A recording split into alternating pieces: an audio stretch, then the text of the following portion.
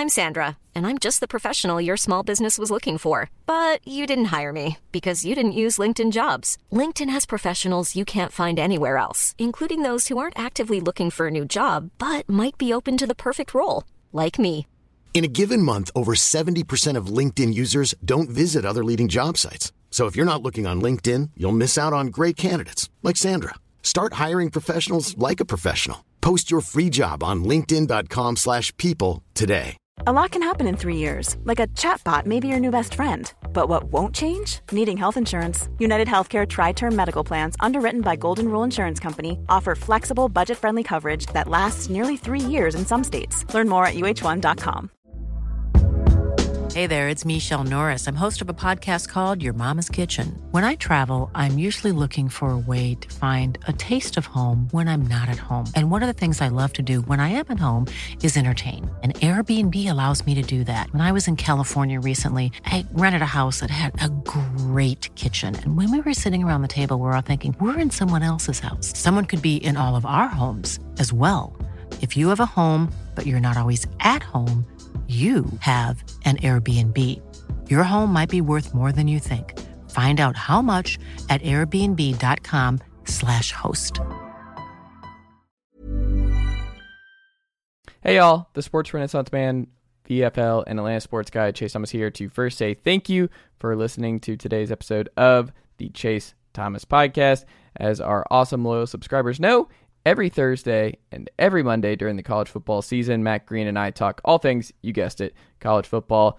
Fellow University of North Georgia alumni Matt Green and myself bring a different kind of flavor as we talk college football as a whole, with Matt being the UGA fan and me being the University of Tennessee fan, a pod divided, if you will, as we cover college football as a whole, all the news and rumors. Each and every week, we make our weekly predictions and picks and recap what happened the week before each and every week during the college football season. If you're new, I hope you enjoy what you hear and you'll tune back in each week for one of the staples on this very program.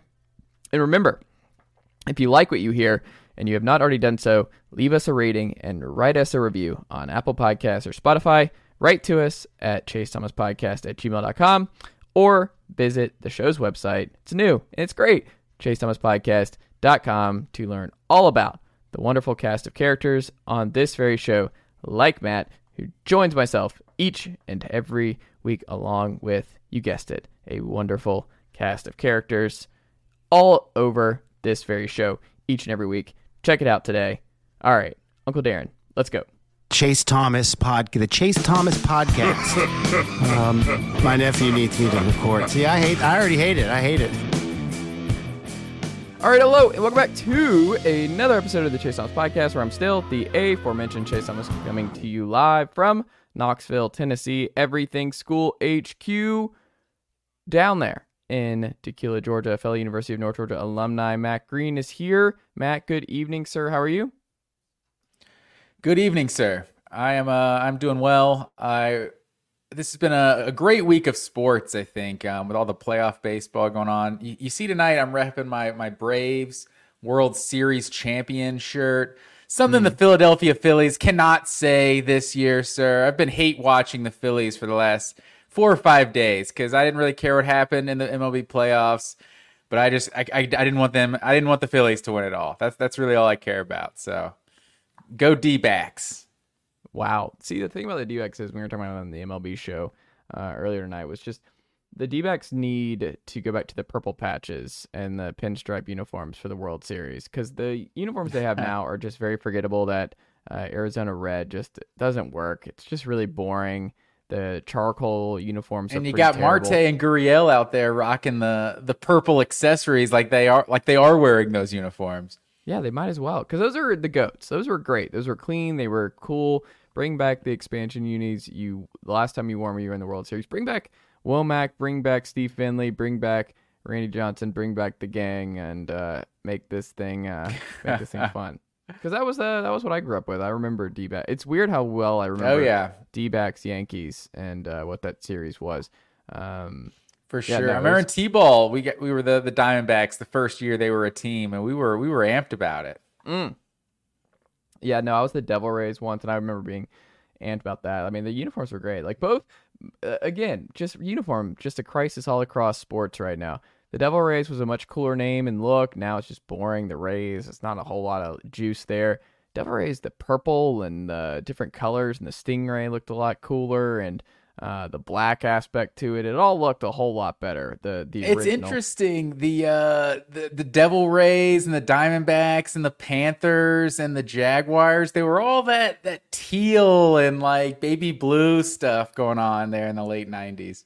And then they all just try to get boring because everyone wants to just look like each other, I guess. I'm like, no, just be different. Like, it's cool that there's not a lot of purple teams. Like, it's cool that you all have some color and some variety to your uniforms. That's good. Not every team needs to be red, white, and blue, and black and red, and it just drives me nuts. It grinds my gears, Matt Green. Grinds his gears. But hey, there was a great uniform matchup with the Hawks and Hornets tonight. Hornets wore the throwbacks for opening night for Hawks Hornets. So the NBA's back, college football in the thick of things, Matt Green, NFL in thick of things, and we had to miss this past week because I was in New York for 5 days. Got to watch the Tennessee Volunteers at the Tennessee Alumni Bar. Shout out to Printers Alley out there in Manhattan. Full crowd. I think I sent you some video of what it was like in there. It was pretty bonkers. Got a UT alumni little thing, but it was a lot of fun. It was a packed house. It was unfortunately we didn't see what happened in the second half. I can only assume that Tennessee ran away with things in Tuscaloosa and things did not go awry. But hey, we move on to bigger and better things like whether or not Vol message boards have unearthed a banger in that whether or not Shane Beamer was one of the recipients in South Carolina, may have gotten some help from some rogue Michigan staffers and knew some of the plays that Tennessee was throwing out on last November when they got boat raced by the Gamecocks and their college football playoff hopes were dashed in Columbia. But that's just where you just never know because it's a crazy week of college football. That's where Tennessee fans are right now, is trying to find a way to placate Shane Beamer and the South Carolina Gamecocks into this Michigan scandal. So they can do that. But the loss still happens. So I refuse to really go down those rabbit holes because season's over. It's a long time ago. We're nearing a year since that particular game. But who knows where the Michigan cheating rabbit hole will take us, because each and every day it seems like it's taking us in a new wild direction, like a 600-page manifesto about said scandal and the innovations involved. But yeah, man, it was a wild weekend of college football, and I'm sure you have some questions about what happened in Week 8 and some stuff you want to go through, and then I guess whatever you can ask me about Tennessee, Alabama if you want. Well, to. Yeah, obviously we got to get to our picks and everything, and we got to touch on the Michigan stuff going on. But yeah, I felt we owed it to our listeners to give a quick recap of last week. So I'll give it to you. You chime in where you feel the need to, or this is my biggest takeaways from the weekend.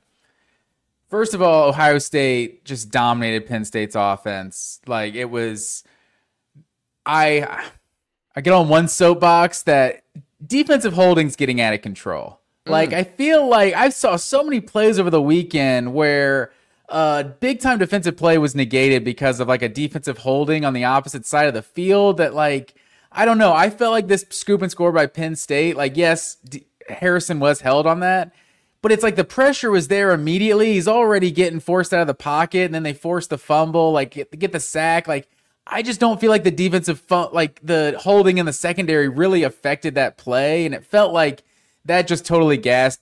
Like, Penn State was like gassed after that. Like, that was the momentum changing play they needed, and also like 2 plays later that late hit they called on just a normal, just like tie up the ball carrier and kind of push him back. Like, I feel like they kind of like gave Ohio State, instead of 2nd and goal at like the 6, it was 1st and goal at the 2. It just, I feel like they just kind of gave Ohio State that touchdown drive there, and that kind of killed Penn State. But Penn State was able to do absolutely nothing on offense. If you told me Sean Clifford came back and put Aller's 15, right? Put number 15 on this year, I would totally believe you. Like, Drew Aller looks like the exact quarterback Penn State's had every year.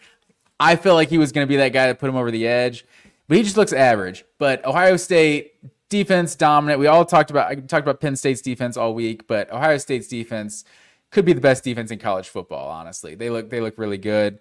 My next takeaway, like a third of Penn State's yards, I think, were on that final drive in garbage time. Iowa absolutely hosed on that fair catch call, like ridiculous. Should have been like one of the moments of the weekend, that punt return for a touchdown. We saw a few botched fair catch calls over the weekend that we all have our opinions about, but biggest takeaway from that one, Duke beats Florida State if Riley Leonard doesn't get hurt. As far as I'm concerned, I felt like they were in control of that game for 3 quarters. Like, that defense looks really good. But Florida State, once Riley Leonard went out, they didn't have much. So Florida State ends up pulling away late. So Washington, Oklahoma, and Texas all escape. What's his name? Dillingham absolutely blew it in Arizona State, man. Like, they're up 7-6 with like 6-7 minutes left. Like, they've turned Washington over 4 times, and somehow they only have 7 points. They're up 7-6 with like 7 minutes left. And instead of kicking, they go for it on 4th and 3. Like, go up 10-6, make Washington have to score a touchdown, which they hadn't done to that point in the game. Like, and then you throw the pick 6, and then it was just basically over for Arizona State. Like, it felt like Arizona State was better than Washington, and somehow Washington escaped in that one. And then Texas and Oklahoma obviously escaped with the close wins. And then North Carolina upset by Virginia. We felt like it was going to come at Pittsburgh a couple weeks ago, because this is just what North Carolina does. And then you're like, oh, wait, now they got Tez Walker. It's different now. It's different. I promise you it's different now.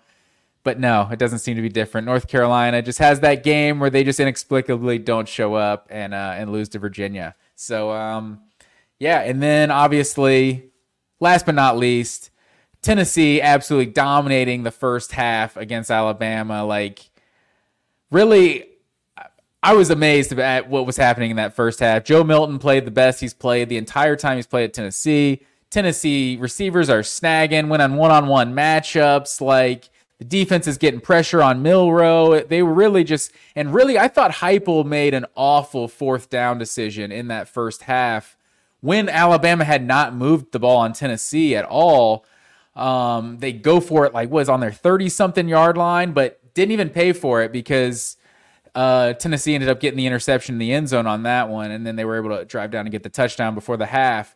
But a couple of questionable 4th down. I thought the one early in the second half was a questionable 4th down, kind of because Alabama didn't have that much momentum yet. You kind of like gave them a short field, and their offense was just kind of unstoppable there in the second half. So it was definitely a tale of 2 halves in that one. Obviously, Alabama pulled away in the second half, but was it 27-0? I want to say in the second half.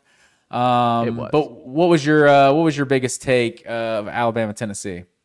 I mean, yeah, the 4th down calls were not good. Heupel owned those. Part of it is just that, like, because we're not under center anymore across the sport, like, the tush push for some reason has not entered the college football landscape, and I don't know why, especially when you have a quarterback like Joe Milton. But I think part of it is just when guys are not under center 99% of the time, like, it's asking a lot to put them under center in these moments, and you might fumble, and then you lose it anyway, and it just doesn't even matter. So I think that's part of the reason that we don't see stuff like that at this point in college football. But I also the play calls aren't great. It's just stupid because they bring everybody in these shotgun draw plays. And the whole point, one of the strengths of Tennessee running the football and why they'll always be a run first team is that the best part about the wide splits for receivers is that it forces corners and defenders on the outside. It softens the box for Tennessee running back. So there's less guys in there to stop the run. But when you bring everybody together for these bunch formations,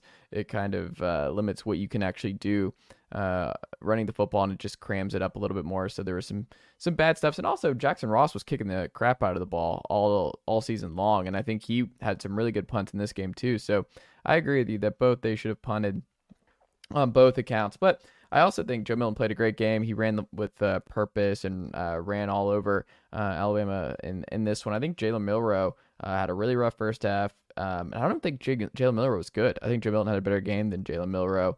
The 2 plays to start the second half, Tennessee wasn't ready coming out of the half.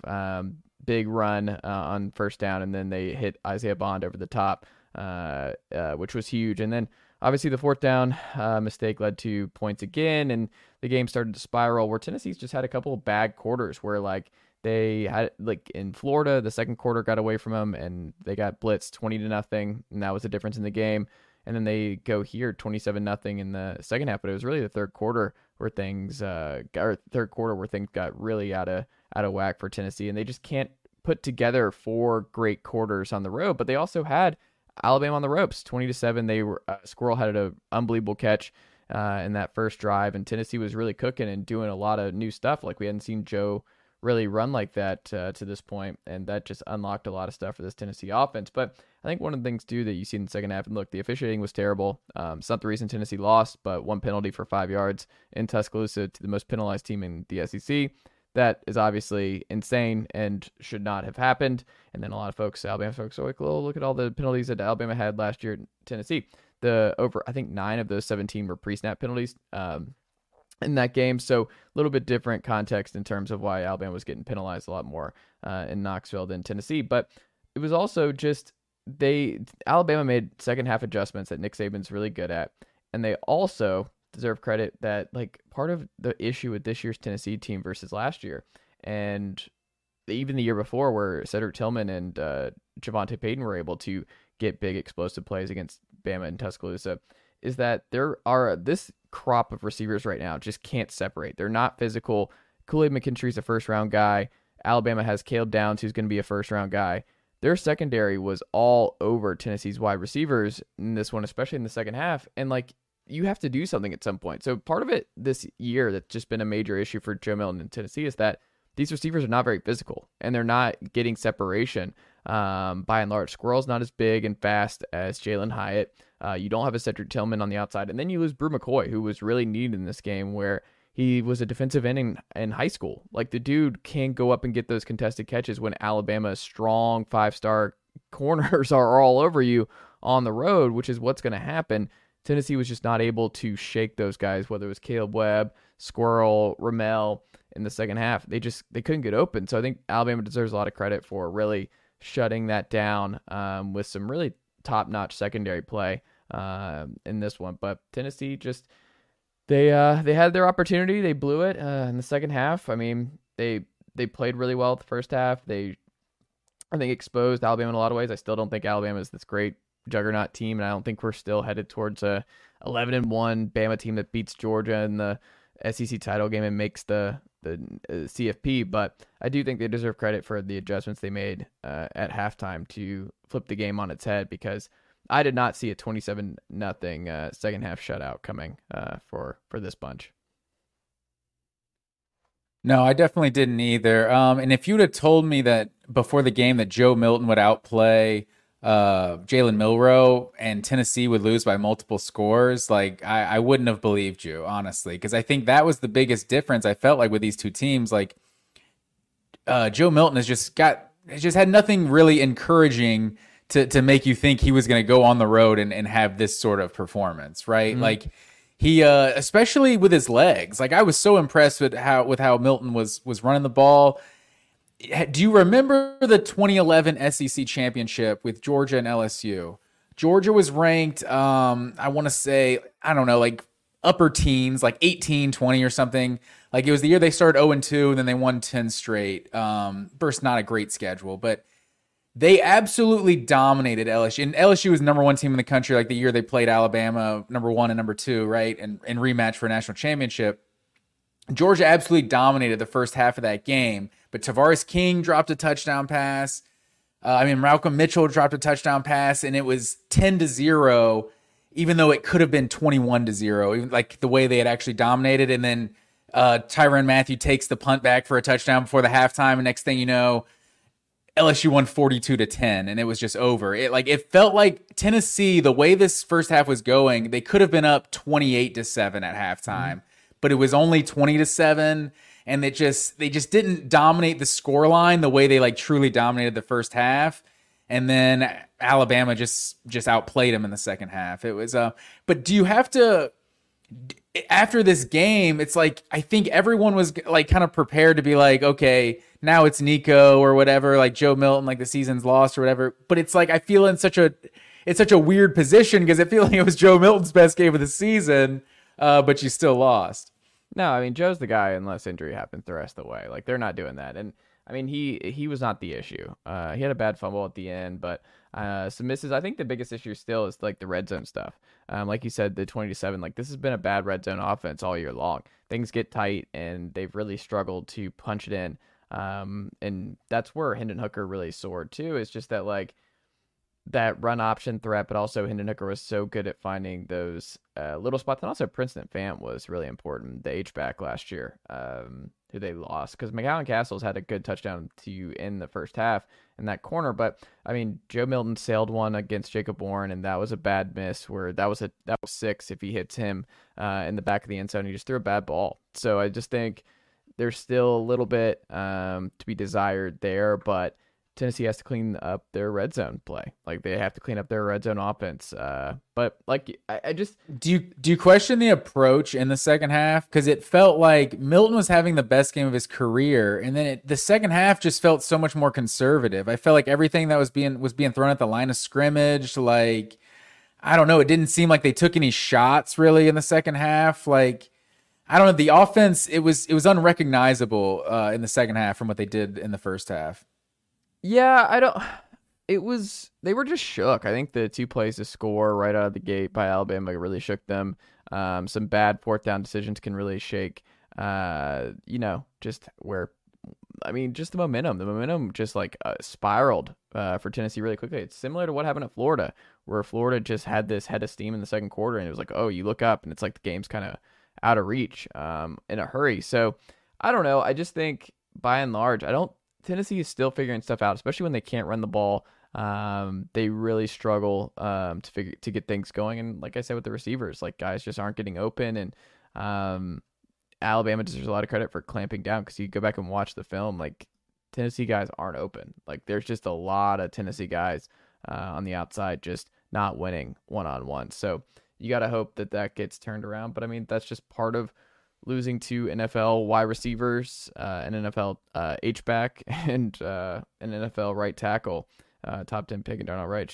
And your quarterback from a year ago. It's just still growing pains. Like we said before the year, I said this was a gap year for Tennessee before Nico and company takes over next year. And I think they're a strong playoff contender, and they're going to be really loaded. And also the depth. Like you lose Gerald Mincey late in this game on the right tackle spot, and you immediately saw the difference with Dane Davis walk on right tackle versus Mincey and what that did for Tennessee's offensive line. But I don't know, the depth wasn't really there. There's just a multitude of reasons as to why Tennessee did not get the dub. But hey, winning in Tuscaloosa is hard, Matt Green. There's a reason not many people do it, and that was the case on Saturday at Alabama. But hey.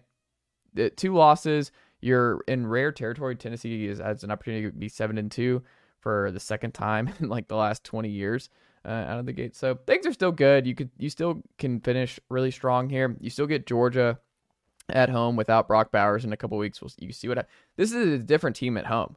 That's the other thing. It's like any Georgia fans looking at them, I'm like Heupel and at home at Neyland is just a different beast. It just is. And I'm not saying Tennessee is definitely going to beat the Dogs in Neyland in a couple weeks. I'll be in the building with my wife. Maybe Matt Green and his lovely girlfriend will be there, but we'll see what happens. Girlfriend? What? Fiance? What? Wife? Basically wife. Yeah. You can't do the basically wife. You gotta. Fiance. Sorry, fiance. It might be in the building as well. So that could be fun depending on how that goes for us. So I don't know. We'll see, Matt Green. We shall see, sir.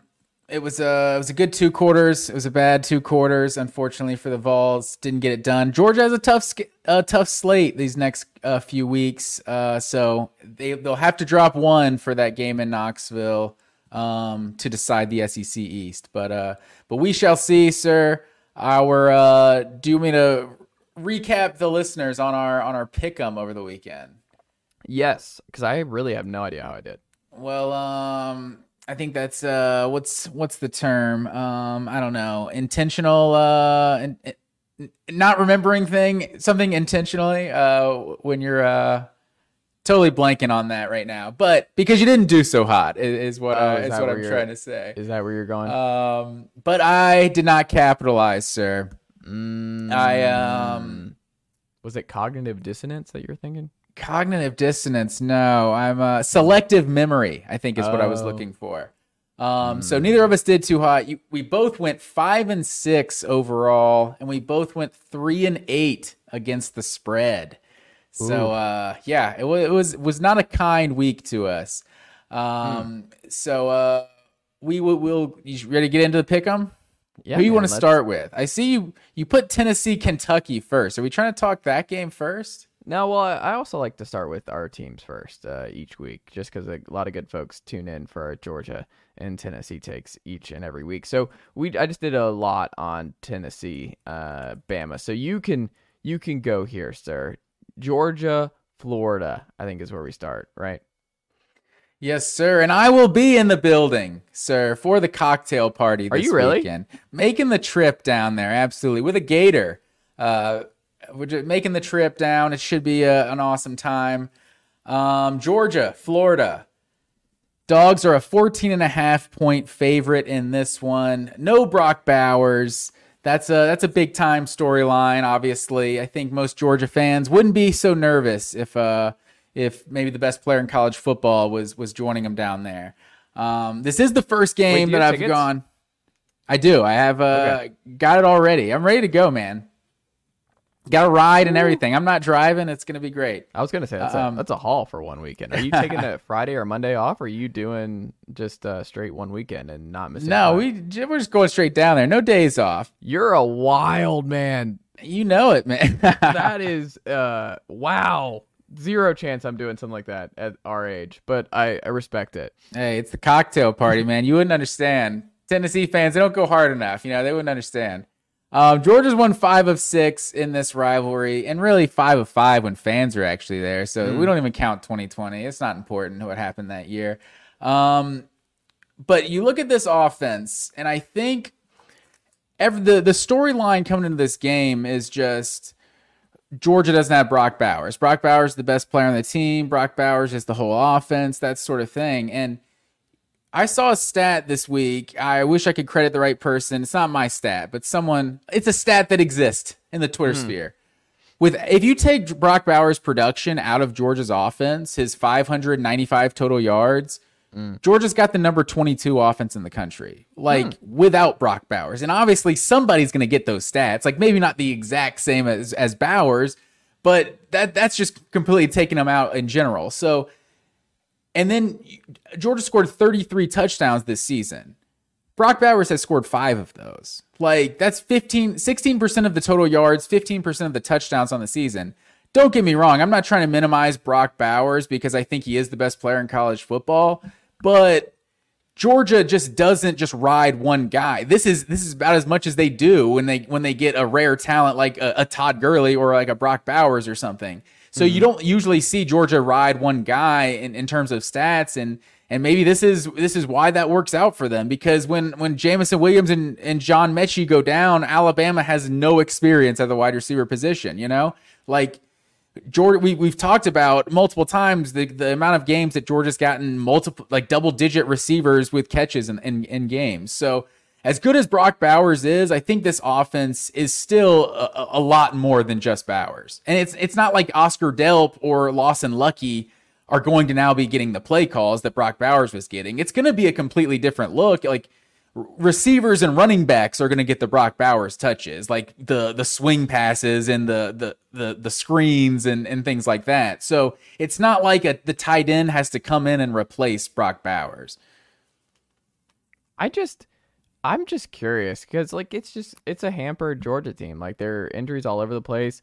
What looks the most different? I think you're going to need more out of Ra, who's been good thus far. I think you're really going to need maybe a wrinkle that we haven't seen that maybe pops up is Arian Smith, right? That's where you need some explosive plays coming somewhere else, because Bowers you wouldn't think is an explosive play guy, but it's just what he was, yards after contact, and how hard he is to bring down. A 5-yard play is very easily a 15 to 20-yard play for Brock Bowers whenever he gets his hand on the ball.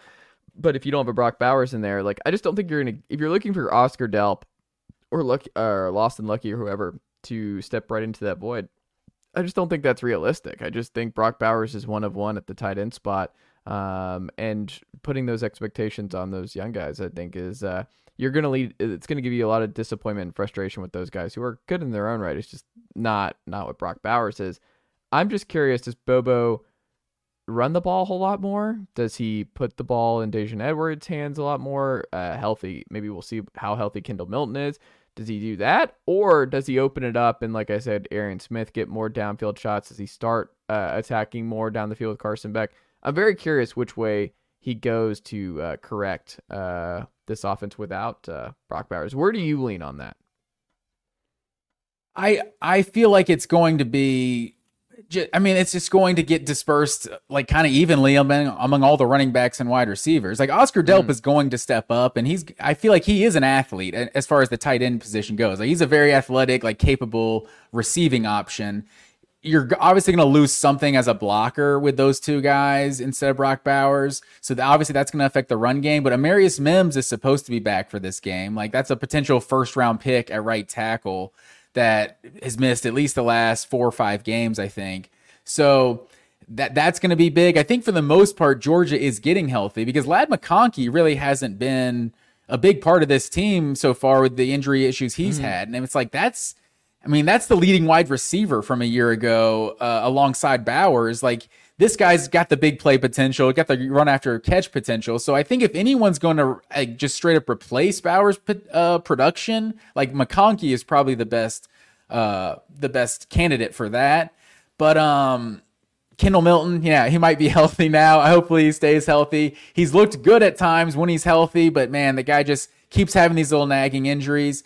Dejan Edwards is obviously going to need to be the guy carrying the ball, but Carson Beck, I think for the most part, I think Georgia's going to be a pass-first offense still without Bowers. I think Carson Beck can be that guy. Like as good as Florida's defense, I think, has been this year, like they have not gotten after that. Like they're the only team in the SEC that has less sacks than Georgia. So I think and Georgia, I think, might lead the SEC in terms of sacks allowed. I think Beck's only been sacked 5 times this year. So you just look at the way some of these teams have run the ball on Florida this year. Like Kentucky just absolutely ran all over Florida, and it's hard to see. It's hard to see Florida keeping Georgia's running game kind of in check. Like it's hard to see them just slowing down this offense very much, to be honest. Yeah, and I wonder what kind of game this is going to be. If it's going to be high scoring, do we see that? Like, what kind of game does Florida want? Like, what's the best kind of way to stay in it with the Dogs here? I mean, Georgia has the number 1 rush defense in the SEC right now. Of course, not in yards per carry. But both Florida and Georgia. Great callback. Yeah, there you go. Both Georgia and Florida have the top pass defenses in the SEC coming into this game. I think what might be the difference here, because I think any Georgia fan that's expecting a blowout is going to be mistaken. I think you saw in the Auburn game that was a road game. And I think this is not a road game, but it's close. Like this is a 50-50 type deal. So this will, I think, feel like a road game. I forgot who it was. Maybe it was Kirby this week who said like when Georgia has the ball, it feels like a Georgia home game, and then when Florida has the ball, it feels like a Florida home game. I think that was Kirby. Or reversed. When Georgia has the ball, it feels like a Florida home game. Excuse me. Yeah. But I think what might end up being the difference here is Graham Mertz and this Florida offense has been bad on third down. They're one of the worst third down conversion teams in the SEC. And I think to beat this Georgia team, you're going to have to be good on third down. You're going to have to keep this defense on the field. You're going to have to keep the Georgia offense off the field so that they can't get in a rhythm without Brock. I just don't think Florida is going to be able to do that. So I think they're going to run into the same problems, just a little bit, maybe a little bit better than what Auburn had a few weeks back, because I think they're both pretty limited, but they also have a lot of talent on both sides of the ball. And I think that defense is going to keep Georgia in check for most of the game. So for me, with all that being said, I think Georgia gets a win here, but I do think Florida covers. I think this is going to be a close game, even late. So give me Georgia. Give me Georgia 30, Florida 23. See, I feel like there's this narrative out there that this Georgia defense isn't that good this year. Because I think they're kind of falling victim to what Alabama experienced so much, that they're getting compared to past Georgia teams. And they don't have to be as good as 2021 Georgia, 2022 Georgia to be the best team in the country. And you look at right now, like you said, number 1 pass defense in the SEC, number 9 in the country, number 1 run defense in the SEC, number 11 in the country, number 1 in total defense in the SEC, number 6 in the country. Like, this is still the best defense in the SEC so far. So I think for Florida to win this game, it's got to be pounding the rock and like just playing keep away, like owning the time of possession, like being able to go on like 14, 15 play drives, that sort of thing. And with how bad they've been on third down, like you said, like it's hard to see them running the ball like consistently successfully on Georgia. And I think that's what you have to do. You have to be getting those third and shorts to consistently convert on third down. And I think on the other side, I want to say Georgia's the best in the SEC, maybe the best in the country on third down defense. So that doesn't bode well for them. It's hard for me to see this like I said, this Georgia offense being slowed down. Oh, and the one thing about Graham Mertz, I feel like there's also this idea that Graham Mertz has to ball out for Florida to beat Georgia, but it doesn't feel like Graham Mertz, like not to disrespect Graham Mertz, it doesn't feel like he's capable of like balling out in terms of just kind of carrying the team. It feels like he plays well every game. He just kind of is what he is. He's giving a solid production out of the quarterback position, but he's not going to like elevate a team that has no business beating the opponent. You know what I'm saying? Like what he did against South Carolina last week was a great performance and a great comeback. But it's like Florida's got to have everything else going in order to beat Georgia. It's not going to be like Graham Mertz, I feel like, could have his game where he goes 24 of 32 for 280 yards, a touchdown and a pick, and like Florida lose by 3 touchdowns, because I think he's just like a consistent quarterback. I think Florida's got to be able to run the ball if they're going to win this game. And like you said, this is the number 1 run defense in the SEC. I don't think I see it. I think Georgia still has some success in this one. I'm going to say Georgia does cover the spread in a contested game. Like I'm going to say 34-17. Maybe it's even a 1-score game going into the fourth quarter. But I think ultimately Georgia's got too much, I think, for this Florida team to make it too close. All right, Matt Green, where are we going next? All right, let's go up to Rocky Top. Not to Rocky Top. We're going up to Kroger Field, sir. Lexington, Kentucky. The Tennessee Volunteers come in. What are they? A 4.5-point favorite at home. So we got 3.5-point dog. Kentucky is at home. How do you see this one going, sir? So I went back and forth on this. I think this is an inflection point. Obviously, Heupel's not lost to Kentucky yet in his tenure. There's the Stoop question here because obviously he was fired by Mike Stoops' brother, Bob Stoops, many years ago at Oklahoma, and I think there's just always going to be some animosity. This game's always going to be circled on Josh Heupel's calendar while he's the head coach at the University of Tennessee. So I think there's some added ammunition there each and every season on that front.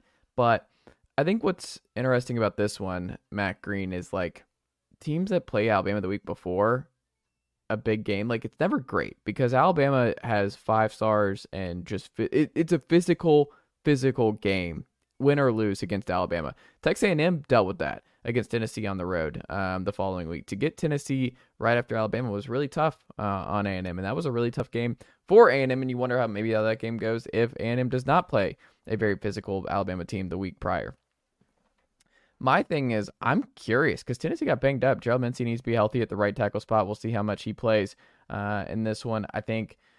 They're banged up out wide. That matters for Tennessee because what they did 2 years ago on the road at Kentucky, I don't know if you remember, they scored in the first play and a quick screen to Javonte Payton that went for 6, and it was a back and forth, high scoring game. I don't think you're going to see that here. I think you're going to see another low scoring type affair. I don't think you're going to see where Tennessee blew the doors off Kentucky at home a year ago. I think the situations are really different, but one thing that isn't different is Devin Leary stinks, and Will Levis stunk for Kentucky last year. And I don't know if it's a Kentucky problem. I don't know what to say about it because we've seen good Devin Leary at this point in his college career. We saw it at NC State. It's been a while now, but to barely complete 50% of his passes.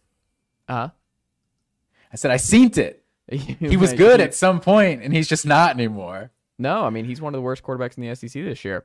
So I'm just curious, do the Vols bounce back? Because it's a big game. You still got at Mizzou on the calendar. That's probably going to be a night game that I think Tennessee needs to be doing everything they possibly can to get that at noon, because Tennessee has kicked the crap out of people in the SEC, high LSU, when they play on the road at those noon spots. It seems like they get up and just going straight from practice to game, they play better. So I think and they also scored like a bajillion points when they played at noon at Mizzou 2 years ago. So I think you want that one not to be at night. As a Georgia fan, you should know that you don't want to go into Columbia late on the SEC network when it gets a little bit chilly outside, because it gets a little close. It can be dangerous. It gets a little dangerous. So you hope that's not the case, but you still have them on the schedule. You still got Georgia on the schedule. So you don't want to fall in that 7-5 range. If you drop this one, that's very much on the table. If you take care of business here, then I think you feel pretty good about Mizzou the following week, and you go from there. But I don't know. This is very, very tough. Like, Kentucky is the number 2 rush defense in the SEC right now. Tennessee needs to be able to run the ball. They ran all over the number 1 rush defense, or one of the best rush defenses in the sport, in Texas A&M when they played them a few weeks back. I mean, the Vols are number 1 in rush defense in yards per carry, so I don't think Ray Davis is going to have a good day against Tennessee. I would be surprised if that's the case. I think Tennessee's going to be really motivated coming off that close loss to Alabama. They think that they let off the hook because they did. They were better in the first half, got trounced in the second half, and blew a big opportunity to get over the hump in back-to-back years over the Tide.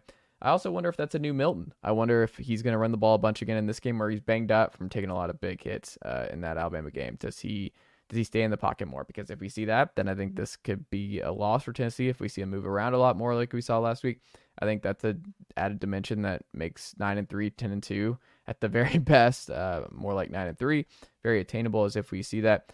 Also, you're going to see a bunch of penalties. The Vols and Kentucky are the most penalized teams in the SEC this year.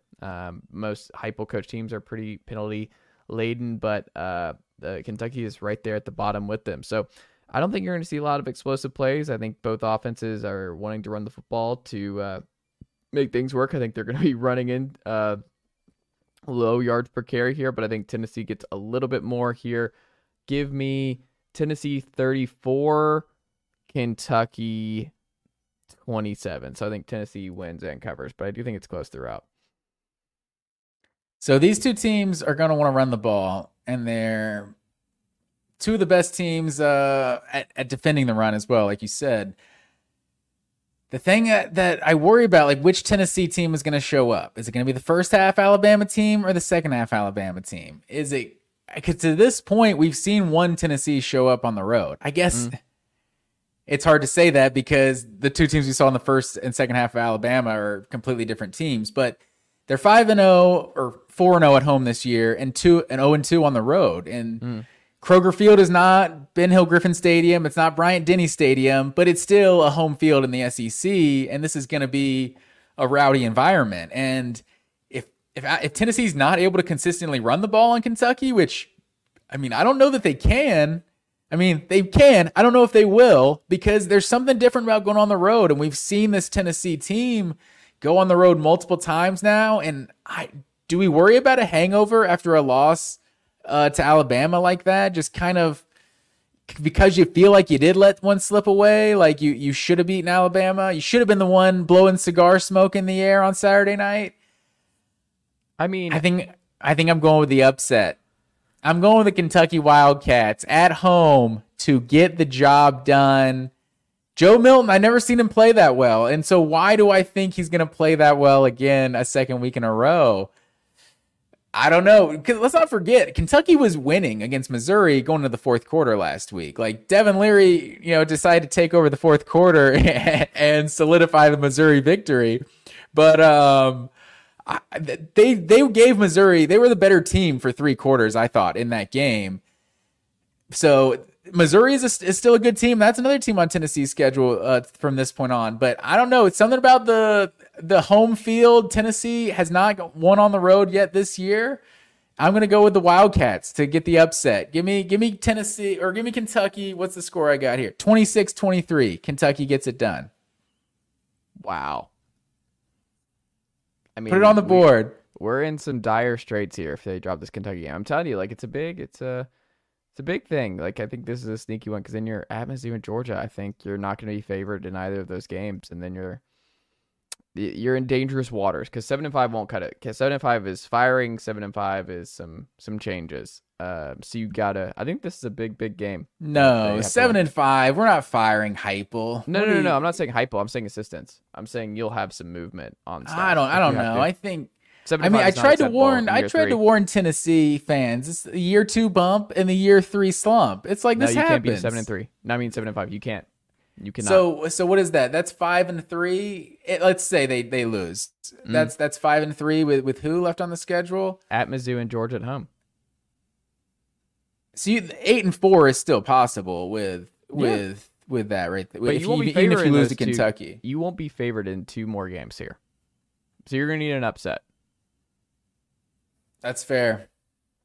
I don't know. We'll see. I don't know if I would overreact like that with Tennessee having such a good year in 2022. Like, it's not really an overreaction. It's just the nature of the beast. Like, we're big dollars. We're top 10 recruiting. Like, you got to make noise. You can't have that kind of a fall back after what you just had. Because I understand breaking through and does the recruiting class impact that? If they're the 5th ranked recruiting class in the country and they go 7-5, it seems like they don't really care as much about that. Like, I think when you talk to people on the inside with recruiting, I don't think fans would be really surprised to hear how little. It's just not at priority 1. Let's put it that way in terms of win losses. It's not priority 1 for most kids.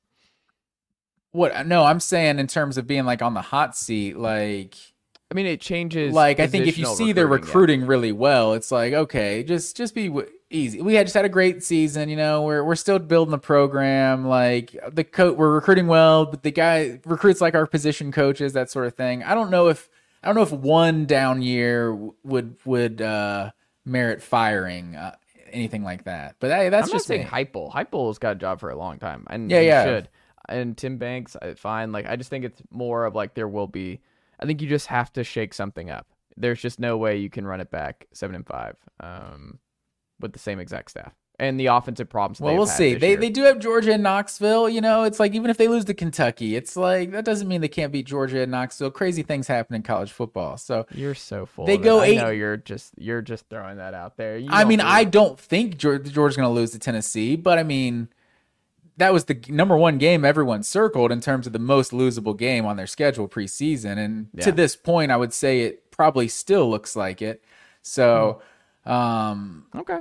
Yeah, so we'll see. But, and without Brock Bowers, too, who knows what this Georgia offense looks like without Brock Bowers.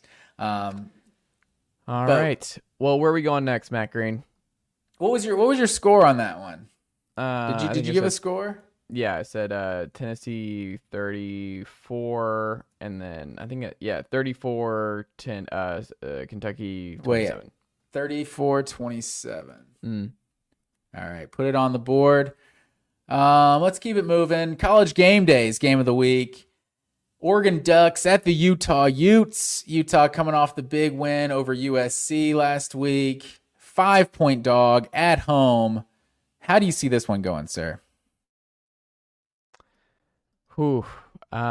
This is going to be a really fun game. It's a sneaky big one for both teams. I think this is one of those loser leaves the CFP party games, which is good because the Pac-12 is going to have a lot of these down the stretch. I mean, USC losing back-to-back kind of eliminates that for one of these teams. But this is a sneaky, gigantic game for the conference because I think if you're the Pac-12, I mean, it doesn't really matter because it's folding, whatever. But the Pac-12 getting in here, I think you're a little bit nervous if Oregon goes down at Utah because I'm not a believer that Washington's going to run the gauntlet. And this is what we said before the year. Utah is they're going to drop another dumb game, and then they're going to be 10-2, go into the Pac-12 title game, and then beat a undefeated Washington in a close physical game, and then no one from the Pac-12 makes the college football playoff once again, even though they had just powerhouse teams all across the board. That's what it feels like all over again. But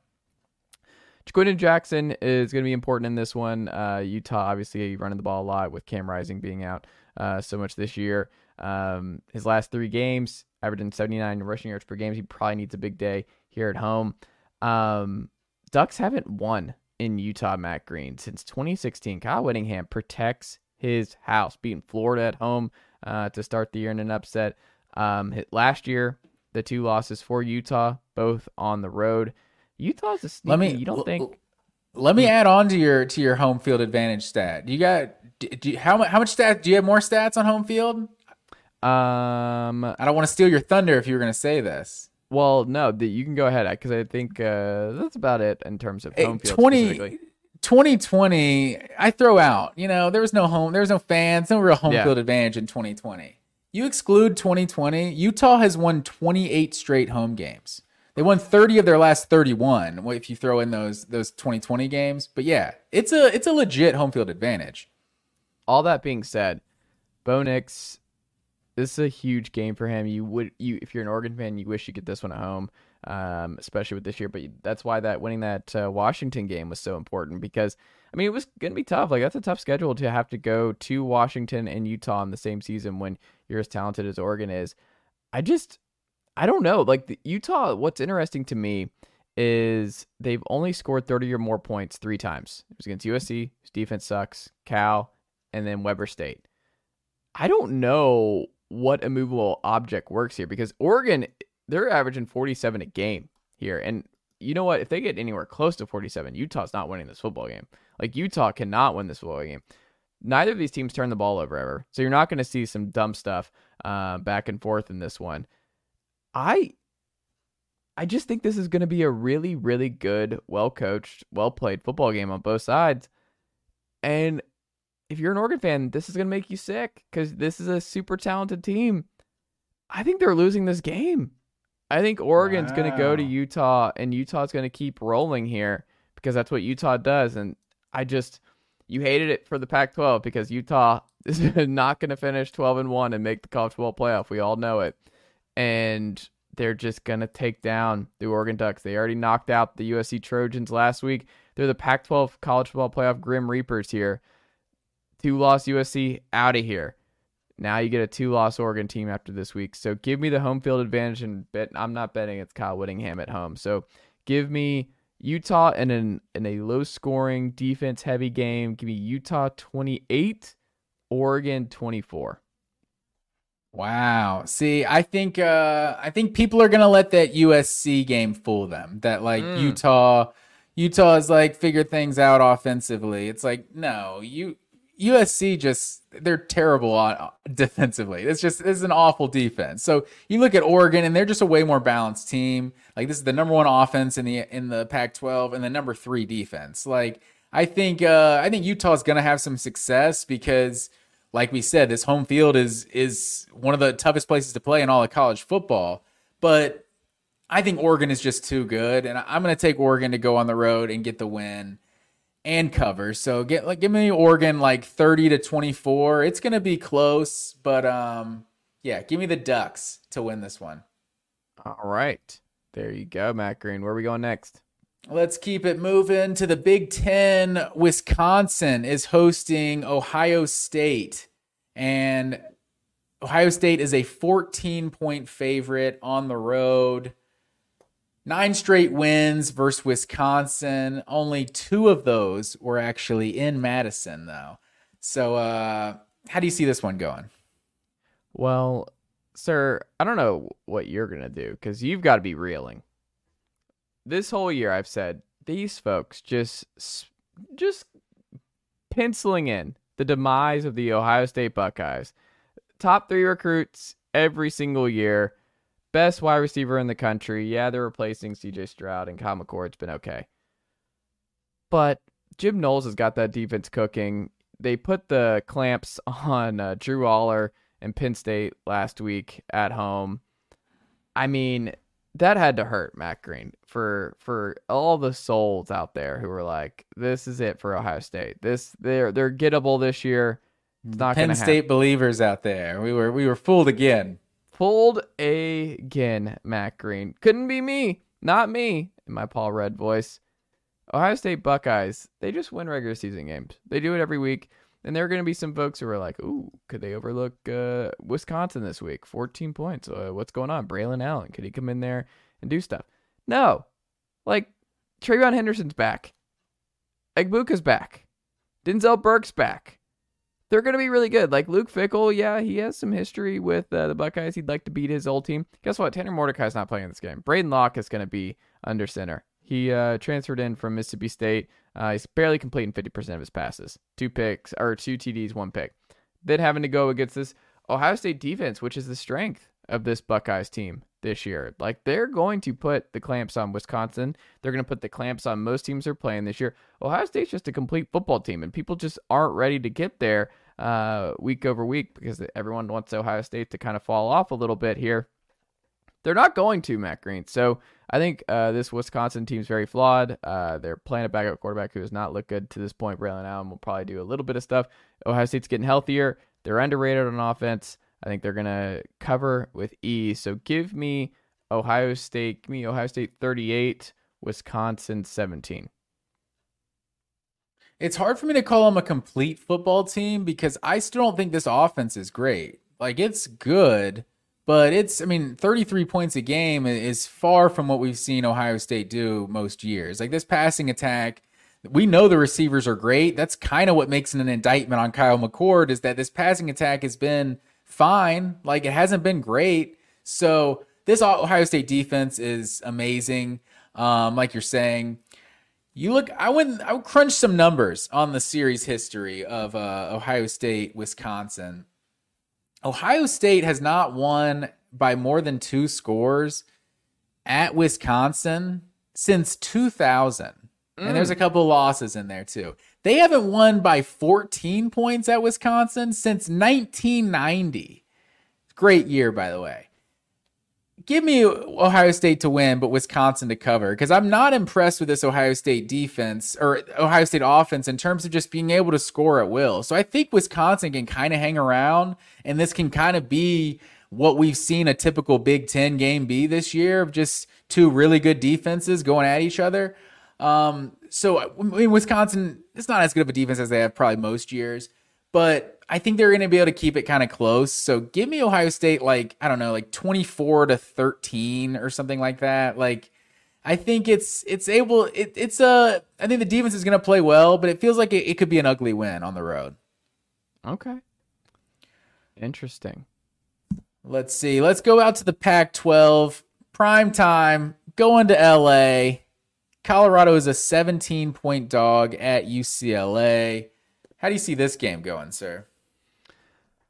Colorado, it feels like forever ago that they were the center of college football world's attention, and they're kind of like, hey, they can't really mess around much down the stretch here. They still got to get 2 more wins to get to bowl eligibility, so their schedule is still pretty tough down the stretch. So I'm curious how things go for Colorado, because Matt Green, they're not going to win here either. 17-point dogs on the road against a good UCLA team who's 5-2 on the year. I liked Deion's quote about it's really not about like the players. It's like it's about the matchup and just what Chip Kelly's able to do with this system and what he is able to do week in, week out.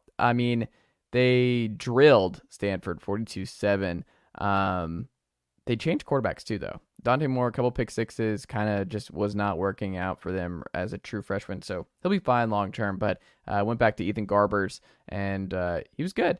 Garbers, he was 20-28, 240, 2 TDs against Stanford. So he was solid. And it's also like they just don't ask these guys to do much. Just don't turn the ball over and just do just enough through the air and on the ground to make this work, because the Bruins are a team that are led by Lynn's defense. Like, he's such a good defensive coordinator that I've said for weeks in this podcast, I'm like, if you're not looking at this UCLA defense, you're not paying attention, because this UCLA defense is top notch. They are a defense first team. They're 11th in the nation in yards allowed. Talked about how good their rush defense is too. They're 10th in scoring defense. Like, you can't really score them. You can't really get a lot of yards on them. They're forcing a lot of turnovers all across the board. This UCLA defense is for real. I think Colorado is going to have some turnover problems. I think UCLA is going to play ball control and have their way. Garber should be fine against this Colorado defense, no. Give me UCLA at home. Give me, but 17 is a lot of points for this UCLA offense. So give me UCLA 31, Colorado 20. 31-20. Okay, so you are going to take Colorado to cover. I think Colorado covers. 17 is just too much with this UCLA offense. Yeah, that's kind of what I was thinking. This is the best defense in the Pac-12 versus the worst defense in the Pac-12. But we know Colorado's offense has some capabilities. But what was the score you said?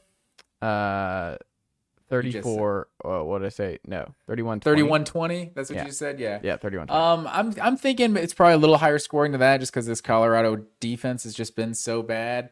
But I'm right there with you. I think UCLA wins easily, but they don't cover. So I'm gonna say like 41-27, something like that. So yeah, I think you're right though. This Colorado schedule, with what they have the rest of the way, they still got to find 2 more wins. It could be interesting down the stretch.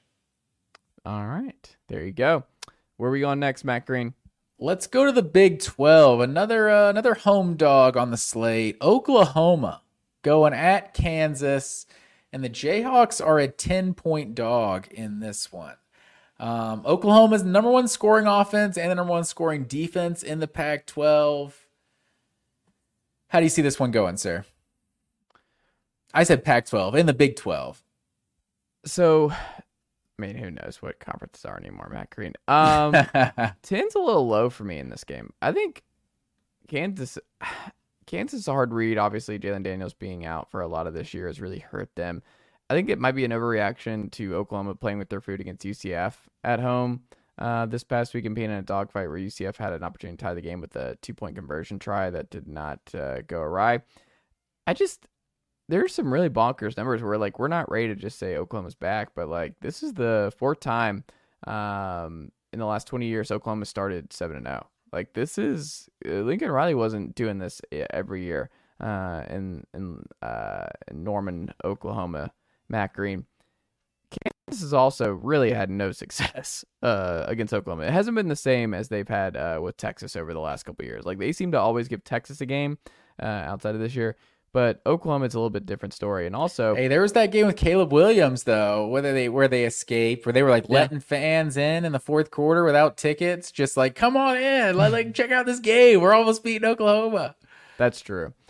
I think Rattler started that game, right? Wasn't that a weird one where Caleb Williams that would have been 2021, right? So I think so. I think that was because that was the one where he had that they had the 4th down stop like late, and then Caleb Williams just took it from his running back and then picked it up. This. Yes, I think Spencer started that game. I'm pretty certain that was the benching when Caleb took over. Yeah, you might be right about that. But also Kansas has not beaten a top 10 team since the 2008 Orange Bowl. Matt Green. This is a big win for them. The last time Kansas beat Oklahoma was 1997, which means that the Sooners have won 18 straight in this series. And also, Oklahoma, their defense has been good, but also this is the best offense in the Big 12 to this point. So Oklahoma is still way more complete than I think we're all giving them credit for to this point in the year, and I think they roll here. So give me Oklahoma 45, Kansas 24. All right, put it on the board. So these two teams have 2 common opponents this year. They've both played UCF and they've both played Texas. Obviously, we saw Oklahoma UCF last week. They barely escaped, and they had the last second win over Texas and maybe the game of the year so far this college football season. Kansas blasted UCF earlier this year and got blasted by Texas. So it's like, who really knows as far as the transitive property in this one? But I'm with you. I think Oklahoma is just the most well-rounded team probably in the Big 12. And I'm with you. I'm going to say 31-17. I think it's still a game because Oklahoma hasn't necessarily blown out many teams so far this year. But yeah, I think they do win and cover. All right. Where are we going next, Matt Green? In our next game, we're going to the ACC. We got the Duke Blue Devils going on the road at Louisville. Louisville's a 4-point favorite in this one. what's your gut telling you about this game? That this game's going to be ugly. Don't really want to tune into this one, Matt Green. This one's going to be a little bit, oof. We'll see what the quarterback play looks like in this one, but I think this is going to be, Louisville is just, they're so hard to read. I mean, obviously the Notre Dame win being a gigantic one for them. And then, like you said, with what Duke did a week ago against FSU, like they're in that game, and who knows how it goes if Riley Leonard's 100% healthy from the first quarter to the fourth. So welcome to the resistance when it comes to Florida State is not a realistic college football playoff champion, Matt Green, as I've been saying week over week on this very show. But Jake Plummer is really good at late in games. He's been a really great portal pickup, and he's found his spot here with Coach Brom in Louisville. But I think Louisville's going to be able to run the ball on Duke in this one. And, I like their running backs. I like their offensive line. I like Jake Plummer, as we talked about. And Louisville, their weakness coming into this one is their pass defense. And I just don't think Duke's going to be able to take advantage of the Cardinals' issues in their secondary in this one. So I think it's a really good matchup for Louisville and a bad one for Duke. Duke's lost 2 of 3 coming into this one, and they're really beat up. And then the Cards get a bye coming into this one. So I think having 2 weeks to prepare for this Duke team is going to help them too at home. So give me Louisville to win and cover. Give me Louisville 37, Duke 21. 37-21. See, I'm not really a believer in Louisville at all this year. It felt like we can kind of double rate teams in the preseason. You're like, oh, look at their schedule. I think they could make some noise because they have such an easy schedule. And then I'm going to predict them to be higher in the rankings because I think they'll finish higher because their easy schedule. It's like we're kind of ranking it twice. And I'm not really a believer that they're a truly legit team. If Duke's Riley Leonard is 100% healthy, I think I think Duke's easily winning this game. But Notre Dame they're roughly a better team. That Notre Dame Duke game went down to the wire as well. But the fact that Louisville was able to beat a better team, healthy in Notre Dame at home, I think just the home field advantage, I think, goes a long way. So I do think this Duke defense is legit, and I think they're going to keep this thing close. But I see it being like a 20 to 13 kind of game, that it's neither team is really doing much offensively, but ultimately Duke's just not able to get it done because of the quarterback play. All right, where are we going next, Matt Green? Keeping it moving out to the Big 12. We got BYU at Texas. Longhorns are a 19.5-point favorite in this one. No Quinn Ewers. Malik Murphy we're going to see for the foreseeable future. They do still have Jonathan Brooks in this one, and I think they are going to feed him because BYU is last in the Big 12 in run offense, last in the Big 12 in pass offense. This team is they're 5-2 right now, but I don't think they're legit. I think Texas is gonna put a beat down on BYU. It's funny you say that, Matt Green. Not so fast, my friend. BYU loves this. They beat Arkansas, if you remember, and I understand Arkansas just fired Danny Enos and they're having some problems. This BYU team, like you said, the offense is truly awful. All across the board, the offense, there's no way to sugarcoat it. They are awful. 128th in rushing, 124th in third down conversions, 73rd in scoring, and yet this team's 5-2. They're a game away from going bowling, Matt Green. There's just those Cougs this year. They're spicy. They find a way to win when they should not be winning games. They should not be a 5-2 football team.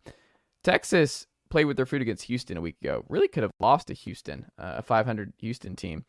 Quinn Ewers out. We don't know what we're going to get out of Malik Murphy here. Probably going to see some March in this one too. I don't think it's going to be one of those. It's just entirely Malik Murphy's show. I just think this is an issue for them because guess what? Guess who's number 3 in turnover margin in the sport this year, Matt Green? BYU. Guess who's number 4 in turnovers that the defense has produced? It was 16. BYU. Guess who's number 5 in the country in interceptions in the country? BYU. BYU takes advantage of that turnover margin. We've seen it before. When you dominate the turnover margin in this sport, Matt Green, it can get you some wins that you have no business winning.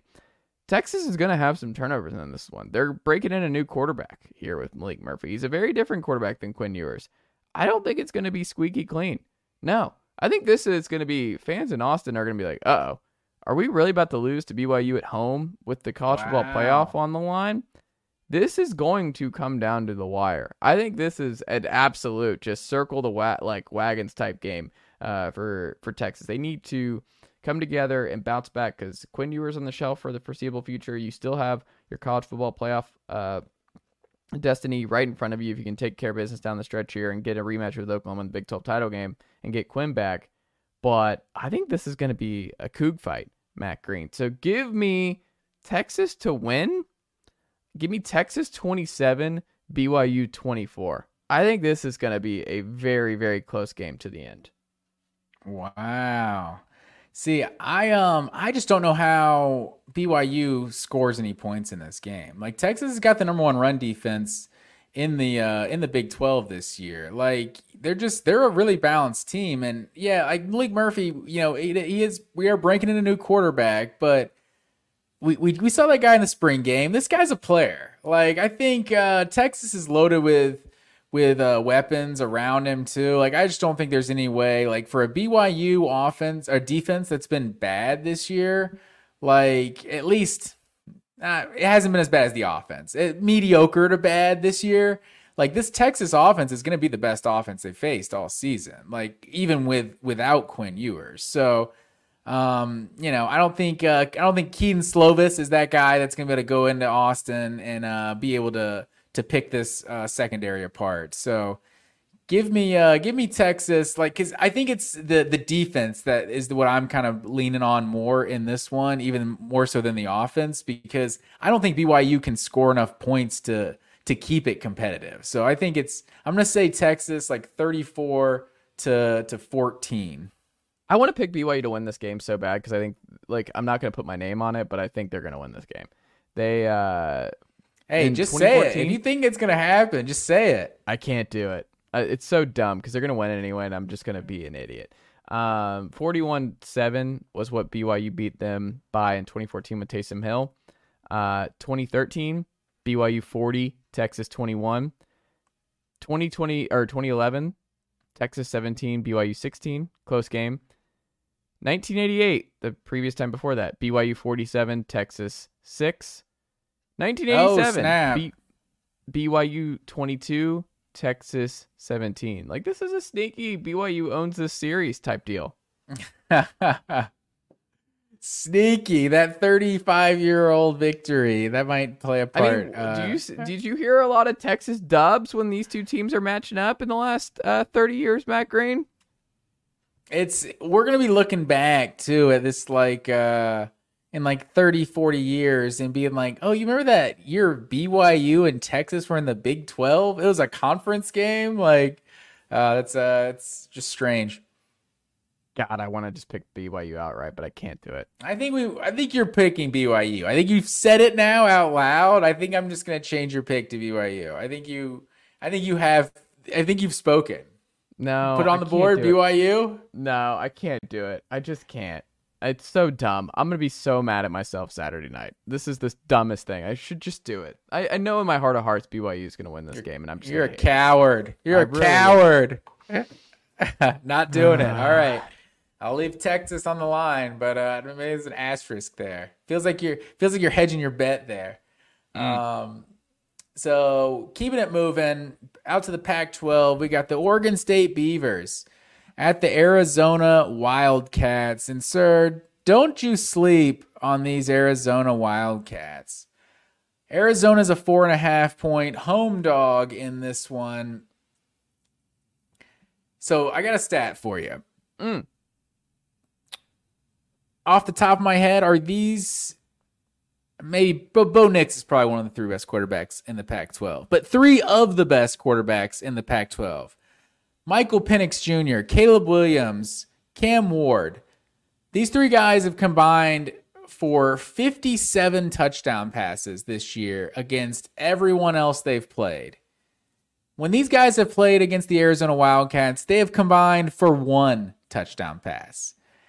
Only Caleb Williams threw a touchdown pass against the Arizona Wildcats. This team is sneaky at home. I'm your home dog of the week, Arizona Wildcats. Put it on the board. They're getting the win over Oregon State. Wow. So you're picking Oregon State to lose outright.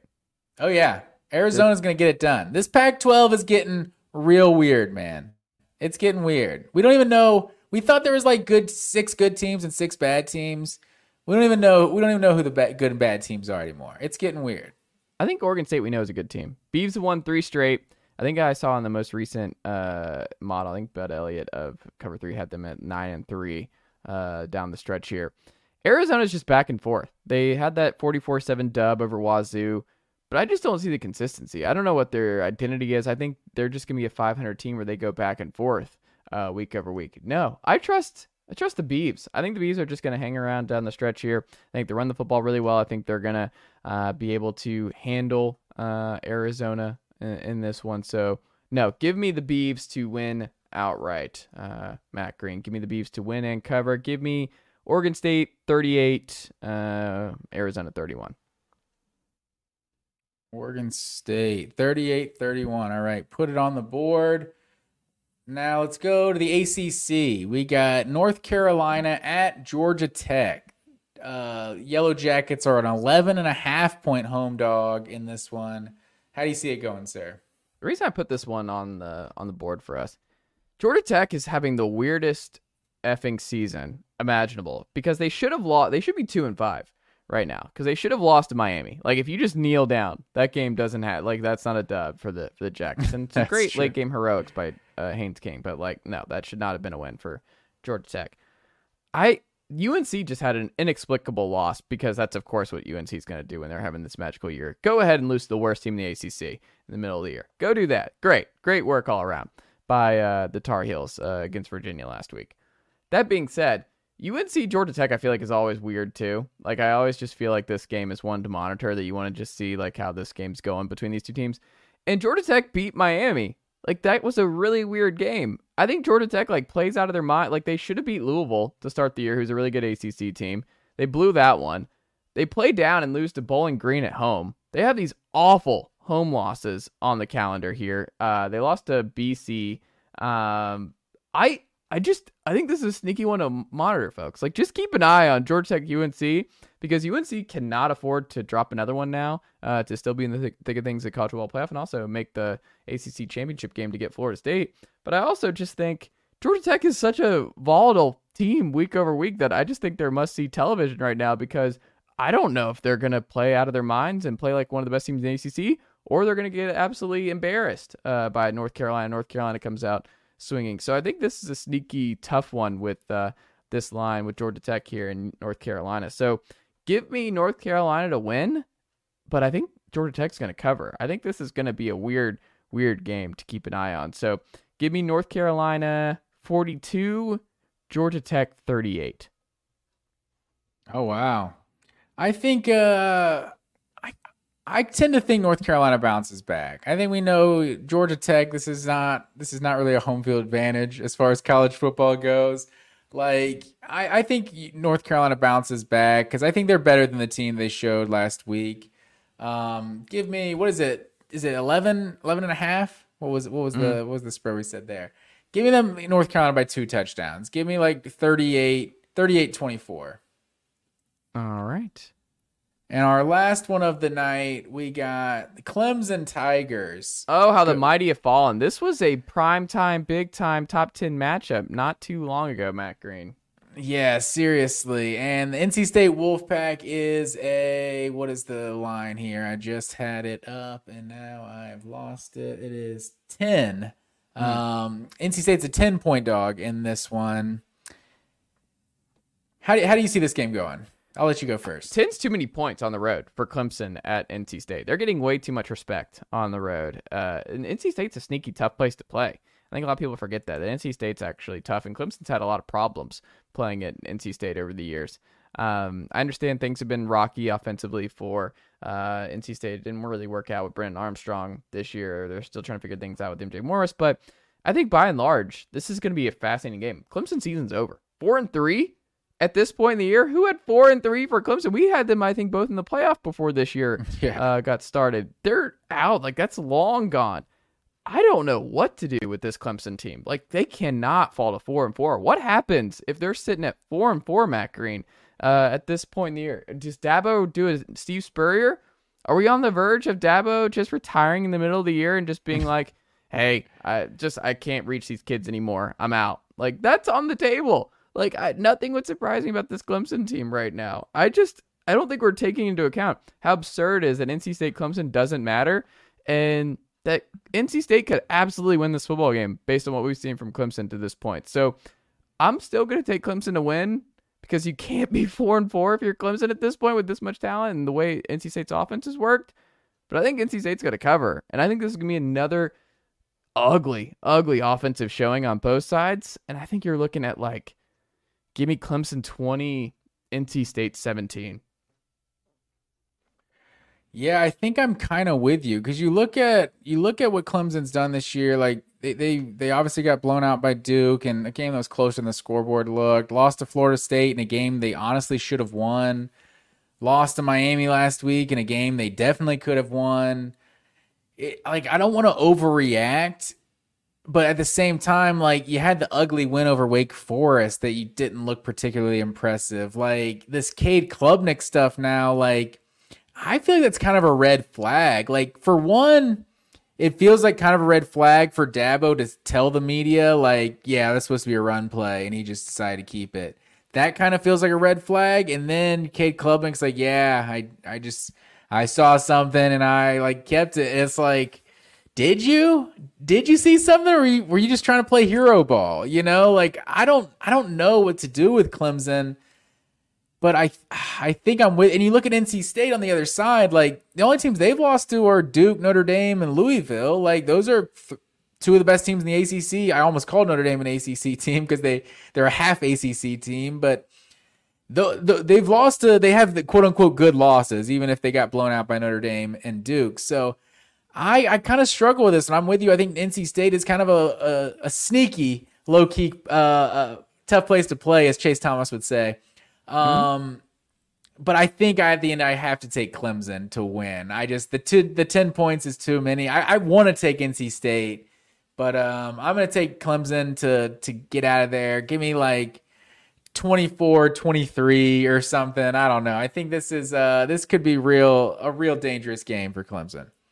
I am very excited to see what this looks like over the next couple of weeks with the ACC, because Florida State's look very beatable. The Pac-12 looks like they're just banking on Washington to keep things rolling, depending on how Oregon goes. They could get messy. Like, we could be looking at like 2 SEC teams and 2 Big Ten teams sooner rather than later, based on how this thing's unfolding. Or Oklahoma just sliding right in, the ACC and Pac-12 both being left out. So I don't know. Yeah, I think the Pac-12 could definitely cannibalize itself. But like, I was listening to Chuck and Chernoff earlier this week on 680, and they were talking about the Falcons. I don't know, whatever. Like, being a must-win game coming up, and it was like, it's not a must-win, but it's a can't lose. And it's like, it's obviously the same thing. Like, you're saying the same thing, but if you're not going to win, you're going to lose.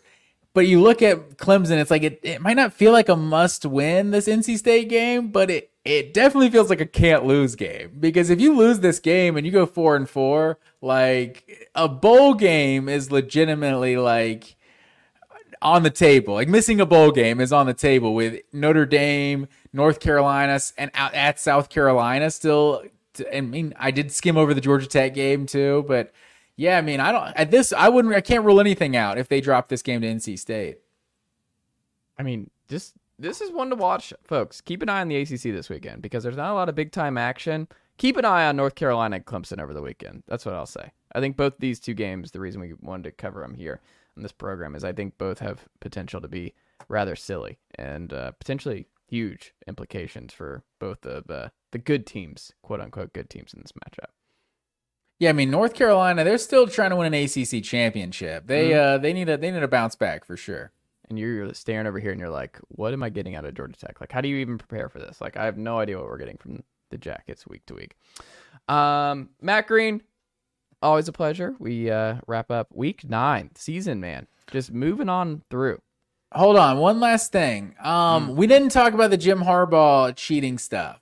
And I think we're deep into the conversation. We can't go too deep, but what is your overall thoughts on the Jim Harbaugh? If you don't have a take, I can give you my thoughts. But what is your thoughts when you've heard about everything that's coming forward now?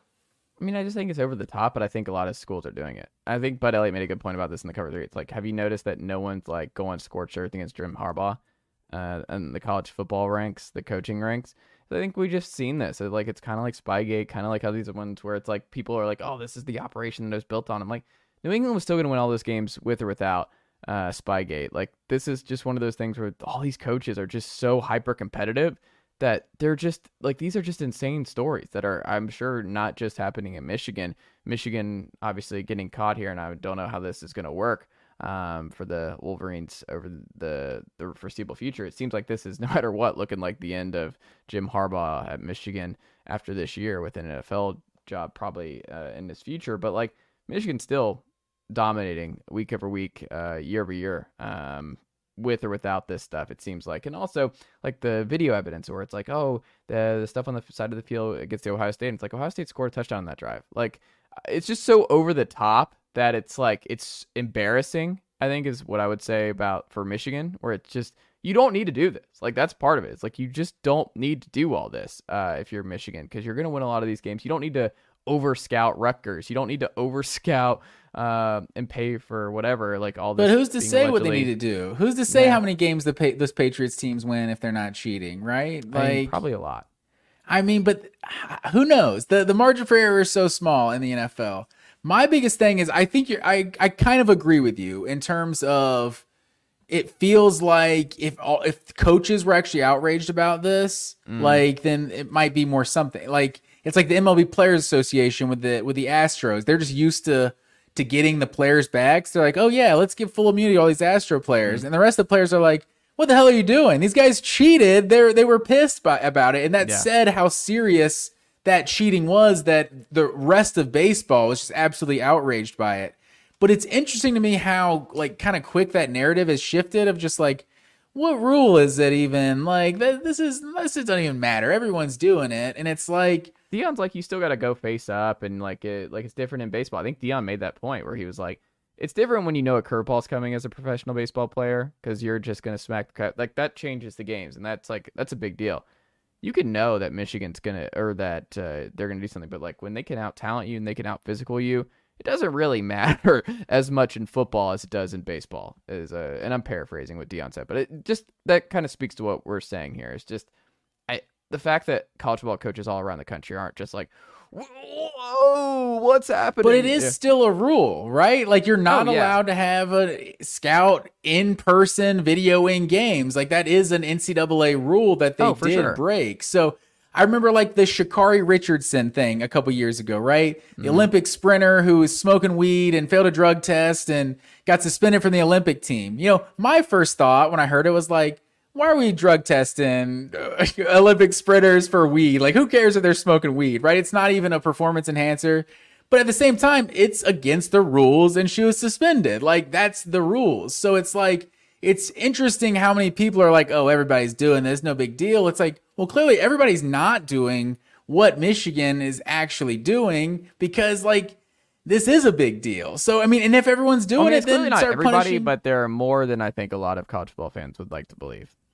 I mean, that's possible, but it's like, if you're breaking rules, like, and you're legit cheating, I feel like you have to do something. Like, there's got to be some sort of punishment for this. Like, I feel like you're talking about the cover 3, I think Tom Fernelli like nailed it, that like, fans are definitely going to be disappointed with the punishment, because what did the Patriots get? It was some sort of fine and like losing a first round pick, which is like the 32nd pick overall. It's like, okay, they just won a freaking Super Bowl. Like, I don't care Michigan that might win they the national lost title this year. And so, okay, they lose 2 scholarships. Michigan's now the betting favorite now.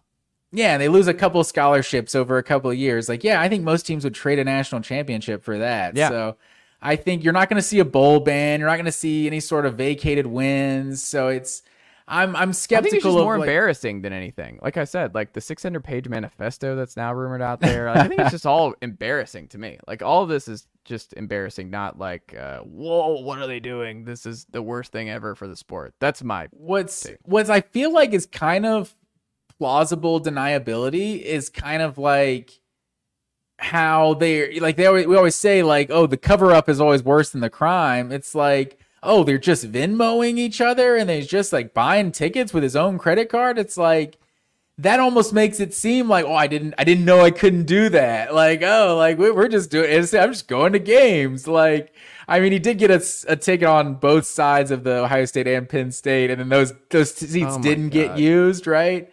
So I don't know. It's a crazy story, but yeah, I feel like in the end, the punishment is not going to be what fans want it to be.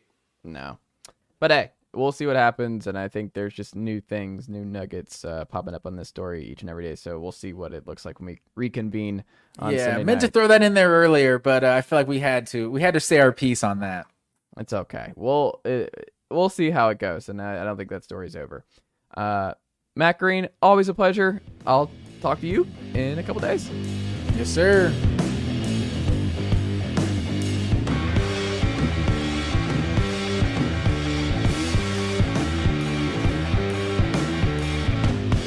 Nicely done, nephew.